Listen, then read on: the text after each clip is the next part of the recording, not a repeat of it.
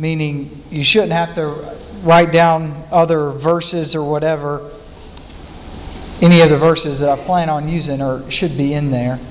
So hopefully that will make it easier. We are, God willing, going to cover 2 chapters of Isaiah this morning as we continue our trek through Isaiah. There's 66 chapters to Isaiah. There's 66 books in the Bible. There's a connection there, I think, but that's a whole different story. So anyway, hopefully you have a note-taking guide, and because of the length of the passage, I'm not going to read the entire passage before we begin. I'm going to instead go to the Lord in prayer, ask for help, and then we'll dive in together to Isaiah 58 and 59. Let's pray. Father, to say it's been a treat to be together already is to put it mildly. It is a wonderful thing to be with the people of God gathered around the table, being reminded of the incredible truths of what it is to live life on this side of the cross. That is, to be able to look back at these promises, these amazing events that happen. Father, we thank you for them. Lord, now as we look at this text written 700 years before the event of the cross, but certainly was foreshadowing the cross, I pray that you would help us to treasure even more the incredible gift we have in Jesus Christ our Lord. I pray that we can learn from watching how you dealt with the people of God in the time of Isaiah. I pray that you would bring about in myself, my brothers and sisters here, friends gathered, a love for the things you love, a love for the people that you love. And that as that happens, as we begin to love those things which you love, that we will in so doing love you. We realize that that can only happen by the amazing grace of God, wrought by the Spirit of God. And so we pray for your help. Amen. So the setting of the 2 chapters we'll be looking at in Isaiah 58 and 59 this morning centers around Isaiah preparing the people of God for the coming discipline of God. The words contained in these chapters were likely penned between 685 BC and 715 BC, thereabouts. But the full discipline of God foreshadowed in these texts won't actually come for another 100 years at the year 586 BC, when the Babylonians would sack Judah and sack the temple. God used this book, and God is using the prophet Isaiah in these chapters to prepare the people for tough times ahead. He has given them reason to hope, given them reason to believe in His salvation, even in the midst of His judgment. So let's go ahead and dive in there. Isaiah 58, verse 1. Cry aloud. Don't hold back. Lift up your voice like a trumpet. Declare to my people their transgression, to the house of Jacob their sins. The chapter opens with God telling the prophet Isaiah to declare to his people their transgressions, to announce out loud that they have sinned against Him. And you're going to see in verses 2 and 3 this is necessary because the people don't seem to think that they are sinning against God. Look at verse 2. Yet they seek me daily. They delight to know my ways, as if they were a nation that did righteousness and did not forsake the judgment of their God. They ask of me righteous judgments. They delight to draw near to God. So while God is warning the people for their sin, the people feel as if they are regularly coming before God. They act like they're people doing right things. They act like they want to be near God. In fact, it's good that the prophet declares this to the people because the prophet has to tell them things are not going well. Because in verse 3, you're going to see the people actually are surprised that God's not holding up His end of the bargain. Look at verse 3. Why have we fasted and you haven't seen it? Why have we humbled ourselves and you take no knowledge of it? So the people, they're not sitting around upset over their failures and their disobedience. They're upset. They're upset that God has not rewarded them properly for their good deeds. They say, you know what? We fasted a bunch. We humbled ourselves, made fools of ourselves, putting ourselves on our knees, prostrate before you, and yet you have not rewarded us. This is called transactional religion. Transactional religion holds that men perform deeds for God and God rewards them in kind. It may include various religious activities done in a transactional manner. Man does something for God by producing some good works for God, giving God some attention. In return, God does something for man, gives him some riches, offers him protection, maybe a good harvest, healthy family. Such transactional religion defines the majority of religions in the world, but it does not reflect biblical Christianity. One of the chief reasons that biblical Christianity cannot be described as a transactional religion is because a transaction always assumes a level playing field. For example, if you're going to do international business, one of the first things that you had better come to agreement on is what currency you're going to use. If you think Starbucks is expensive, can you imagine your astonishment if you're at a coffee shop in India and you order a cup of coffee and the waiter tells you that it's going to cost you $150? You and the waiter have to come to agreement pretty quickly as to whether he is talking about 150 rupees or is he talking about $150. One will cost you $150 and one will cost you $2. It's necessary because you need a level playing field. The exact same logic works with transactional religion. You need a way that God and man can trade with one another. And this is why transactional religion is not found in biblical Christianity. The Bible rejects transactional religion because it rejects the premise that man can ever have a level playing field with God. Psalm 50, the psalmist describes it this way. The mighty one, God the Lord, speaks, and He summons the earth. From the rising of the sun to its setting, out of Zion, the perfection of beauty, God shines forth. I will not accept a bull from your house or goats from your fields. For every beast of the forest is mine, the cattle on 1,000 hills. If I were hungry, I would not tell you. For the world and all its fullness are mine. Quite simply, you can't negotiate a trade with another party when they have an unlimited amount of everything you have. Friends, are we trying to trade things with God? Are we trying to earn His favor by some type of religious observance? God doesn't need anything.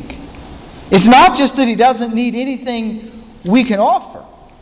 God doesn't need anything, full stop. So God's people were upset that God wasn't rewarding them for their religious feats. But it's much worse than that.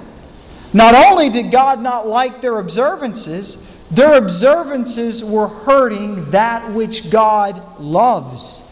Look at the rest of verse 3 and 4. Behold, in the day of your fast, you seek your own pleasure. Oppress all your workers. Behold, you fast only to quarrel and to fight and to hit with a wicked fist. Fasting like yours this day will not make your voice be heard on high. Far from being impressed by their fasting, God points out 3 evils He sees in it. Number 1, their motive for their religious activities was pure selfishness. They just wanted to get some tangible thing from God. Number 2, they oppressed those who were in need. Number 3, they treat each other wickedly by fighting and quarreling. And so while they pretend to be coming to offer reverence to God or ask a favor from God, they are destroying the things He loves and cares about. This would be like an entry-level worker showing up at his big-shot CEO's house uninvited to ask for a raise, but running over his dog while he pulled in the driveway. And worse than that, not even acknowledging it. God spends the rest of Isaiah 55 explaining to them that if they love Him, they will love the things He loves. Here are some things that God lists that they can do that would be things that He loves. And I just picked some of these out of here. Verse 6, help the oppressed go free. Verse 7, share your bread with the hungry. Bring the homeless poor into your house. When you see the naked, cover them. Verse 9, stop pointing fingers and speaking wickedly. Verse 10, pour yourself out for the hungry and work to satisfy the desire of the afflicted. These are the things that God loves. These are the things that please God. Now make sure we don't misunderstand. God doesn't need us to get these things done. He no more needs us to love the afflicted than the rich CEO needed the worker to take care of his dog. But if we love God, we will love the things He loves. But not only is God pleased when we love the things He loves, but this is the only way, catch this, this is the only way we are pleased. In the latter half of Isaiah 55, God explains that His people will be satisfied only when they love that which He loves. This gets really interesting. Listen, here's some of the consequences. Pulled them out for us. Verse 8, then shall your light break forth like the dawn, and your healing shall spring up speedily. Your righteousness shall go before you. The glory of the Lord will be your rear guard. Verse 10, if you pour yourself out for the hungry and satisfy the desire of the afflicted, then shall your light rise in the darkness and your gloom be as the noonday. Verse 11, and the Lord will guide you continually and satisfy your desire in the scorched places. Verse 12, and your ancient ruins shall be rebuilt. You shall raise up foundations of many generations. Verse 14, then you shall take delight in the Lord, and I will make you ride on the heights of the earth. God explains that the happiness God's people want will be found when they love the things God loves. We really have to pay attention here to something crucial. It feels subtle. It feels real subtle. but it's massive. God is saying to His people, so catch this disagreement. God is saying to His people, you are unfulfilled because you do not love the things I love. That's God's point. You're unfulfilled because you don't love the things I love. But the people are saying to God, we are doing things for you and we're still unfulfilled. Massive difference. Feels subtle. One is Christian, one is pagan. Pagan religion teaches that we do things for God in order to get the things we want. So we show up for church. We give some money. We read our Bible. All in exchange with God in order to get the things we really want. Money, health, a nice car, spouse, children, a good career, etc. That's paganism. Christianity teaches that we will get the wants we need when we love the things God loves. Christianity teaches we will get the wants that we actually need when we love the things God loves. So notice, pagan religion has a place for doing. Christianity has a place for loving. See the difference? Paganism has doing. Christianity has loving. Further, doing something for someone doesn't result in glory. Doing something for someone results in appreciation. So you do your job and your boss appreciates it. That is called a paycheck. Your boss doesn't leave with praise or glory for himself because you did something, but they appreciate it. When you love a musician, when you love a writer's writing, when you love a thinker, when you love a sports team, what are you doing? You're heaping onto them glory and you're heaping onto them praise. God does not deserve mere appreciation. God deserves glory, which only happens when we love Him. Two crucial points here. First, we don't even know what our wants should be. That's what's coming out here in Isaiah. That's why there's confusion. That's why there's crossfire. That's why the people are saying to God, hey, you're not holding up your end of the bargain. And God's going, really? Right? That's what this is. It's because God is saying you don't even know what you should want. That's first. Second, we will never have what we want until we love what God loves. But this is where the rub is. You can will yourself to do something that you don't want to do. I personally call that exercise. But you cannot make yourself love something that you don't love. We have little control over our wants. So what do? God, you're saying you don't even want the things that you should want. You can't even love the things that you should love. That's what God is saying to broken man. So are we helpless? Are we hopeless? Isaiah 58 just set us up for Isaiah 59. Isaiah 59, verse 1, I think falls so sweetly. Verse 1. Behold, the Lord's hand, that's Yahweh. Yahweh's hand is not shortened that it cannot save, or his ear dull that it cannot hear. Isaiah 58 renders us as a dead corpse on a slab. And Isaiah 59 shows up and says this, I just happen to know someone that can raise dead people. God can raise a dead heart. That's what Isaiah 59 verse 1 is. And you think he's getting ready to dive into something different than what he does.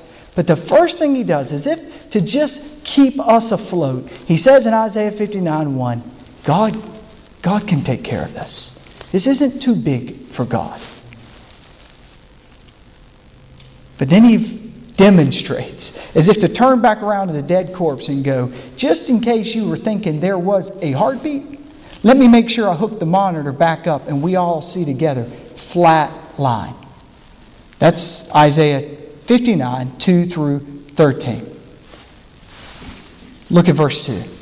Your iniquities have made a separation between you and your God, and your sins have hidden His face from you so that He does not hear.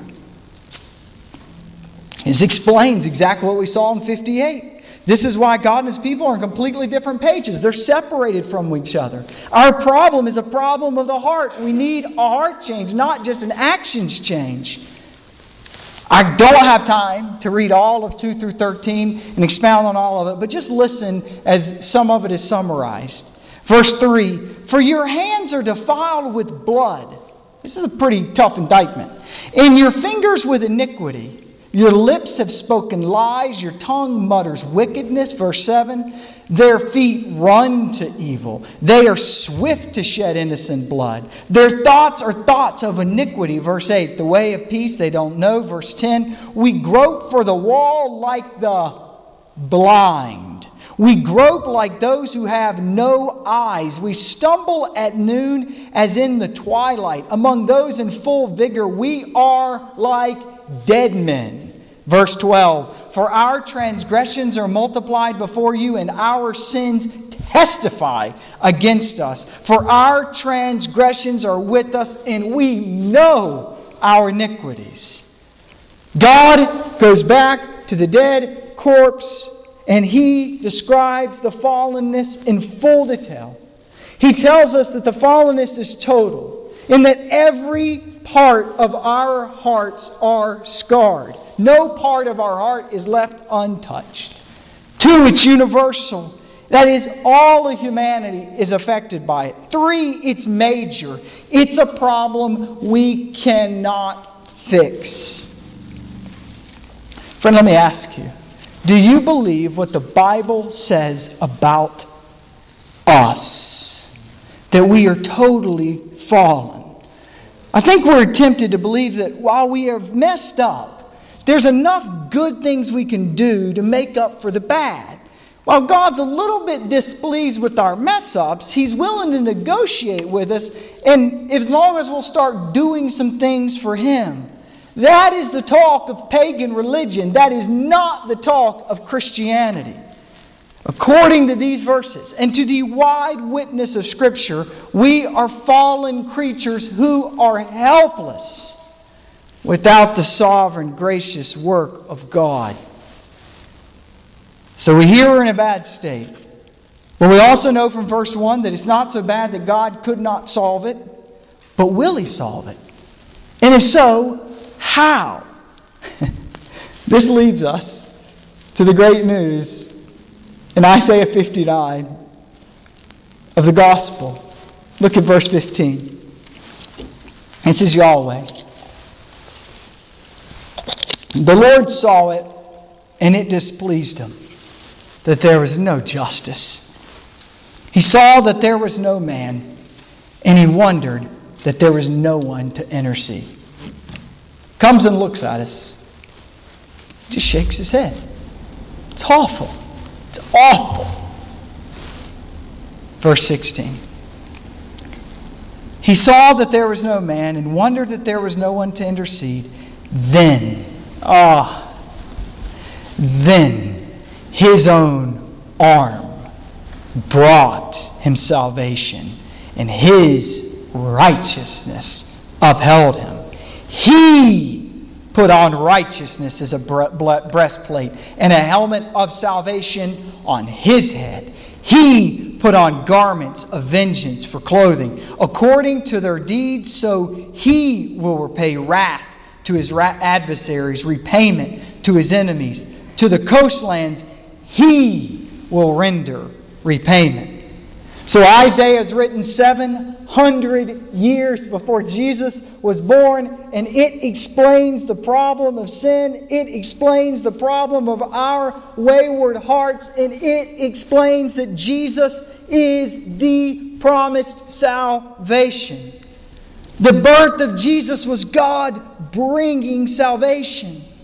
While we wouldn't drop our sinful kids off at a questionable daycare for an hour, God the Father sent His sinless, perfect Son into our grossly evil world.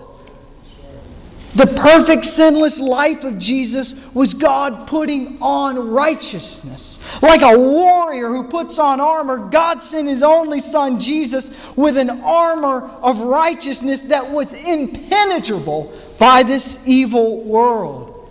And the execution of Jesus on the cross was the incredible act of God the Father, treating His own perfect Son as His enemy and pouring out His wrath upon Him like He was the adversary, not His only Son. God brought salvation on His own terms, at His own initiative, and at His full expense. That is good news. Amen. That's the gospel. And part of this salvation is that God will redeem His people, and in so doing, He's going to offer them a transformed heart that turns from sin, is indwelt by the Spirit, and informed by the Word of God. Tim, where'd you get that? It's right out of Isaiah. It's right out of Isaiah 59. Look with me, verse 20. And a Redeemer will come to Zion, to those in Jacob who turn from transgression, declares the Lord. And as for me, this is my covenant with them, says the Lord. My Spirit that is upon you, and my words that I put in your mouth shall not depart out of your mouth, or out of the mouth of your offspring, or out of the mouth of your children's offspring, says the Lord, from this time forevermore. God is making a promise. He's making a covenant with His people that He's going to redeem them. He's going to change them. So recall earlier we said that Christianity teaches that we will get the wants we need when we love the things God loves. So Jesus redeems us and gives us a new heart and a new spirit within us. That's actually the exact language taken out of the prophets. I gave you some references there out of Ezekiel and Jeremiah, and then later in the New Testament in Hebrews chapter 8. So first and foremost, God raises us from our condition of deadness due to sin to see and love Jesus. Then He begins a process of helping us love the things that God loves. It's by no means immediate. It's a process.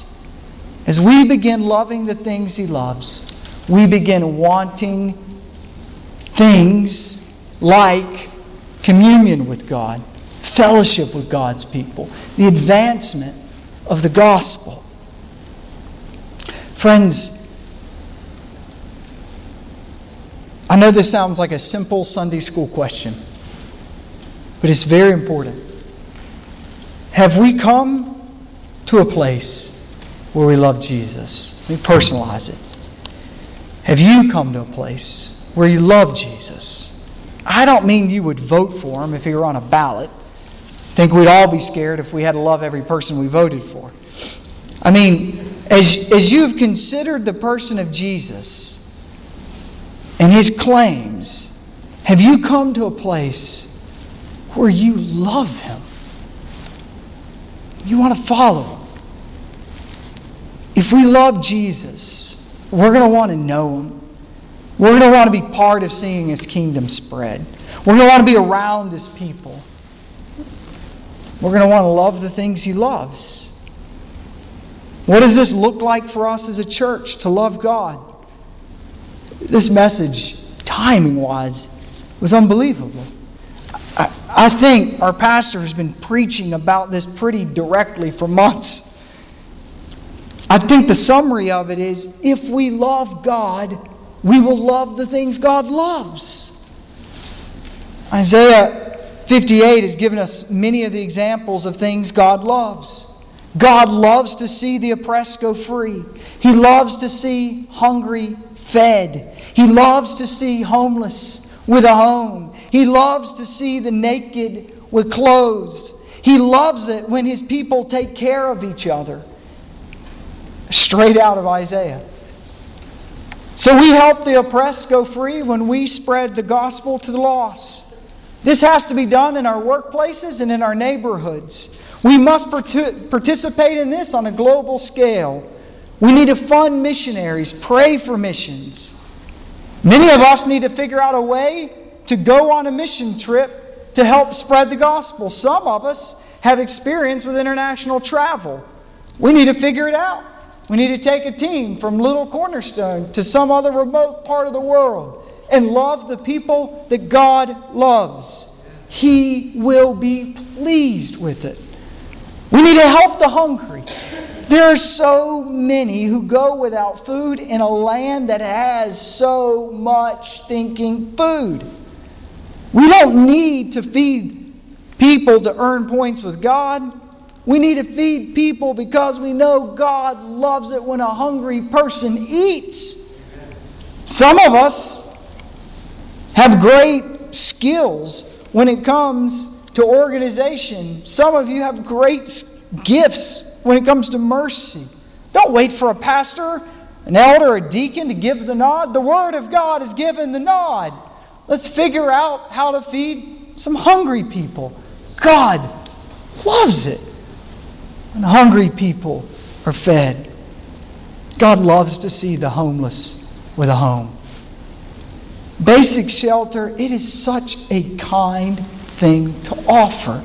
It gives protection, comfort, it gives dignity. We don't have to solve the homeless problem for our entire city. We just need to solve the homeless problem for a person without a home. God is so pleased when a homeless boy or girl or man or woman has a home. We have homes with extra rooms. We got a church with a lot of space. Let's put our heads together. Let's care. Let's figure out how to do something.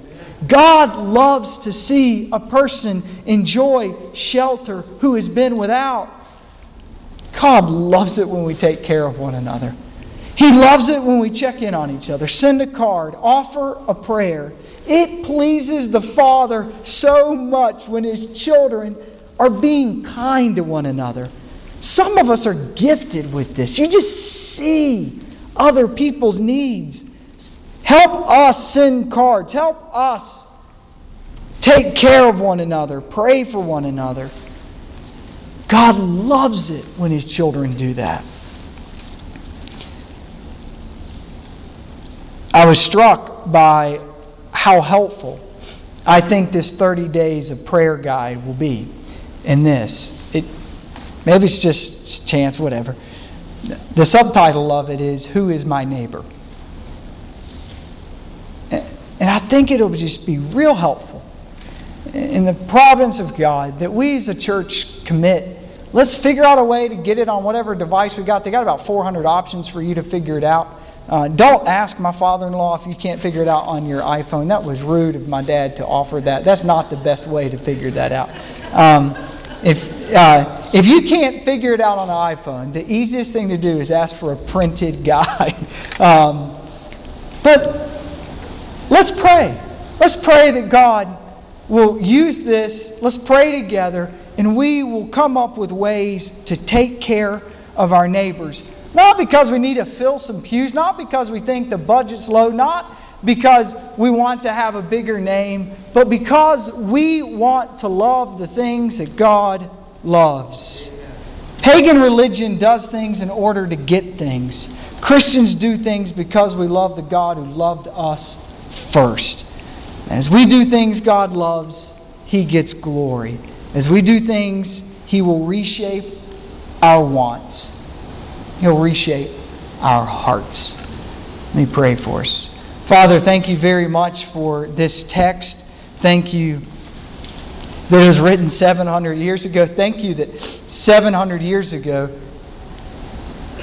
you used it to encourage your people. 700. I keep saying 700. 2,700 years ago you used it to encourage your people. And I pray now that you would use it to encourage us. Use us, Father, to love the things you love, to love the people you love, and in so doing to please you, Father, that you may receive all the glory that you are due. Not mere appreciation, but full glory. We ask for that. We ask all these things to you, Father, through the strong name of Jesus, your Son, that you would apply them by your Spirit. Amen.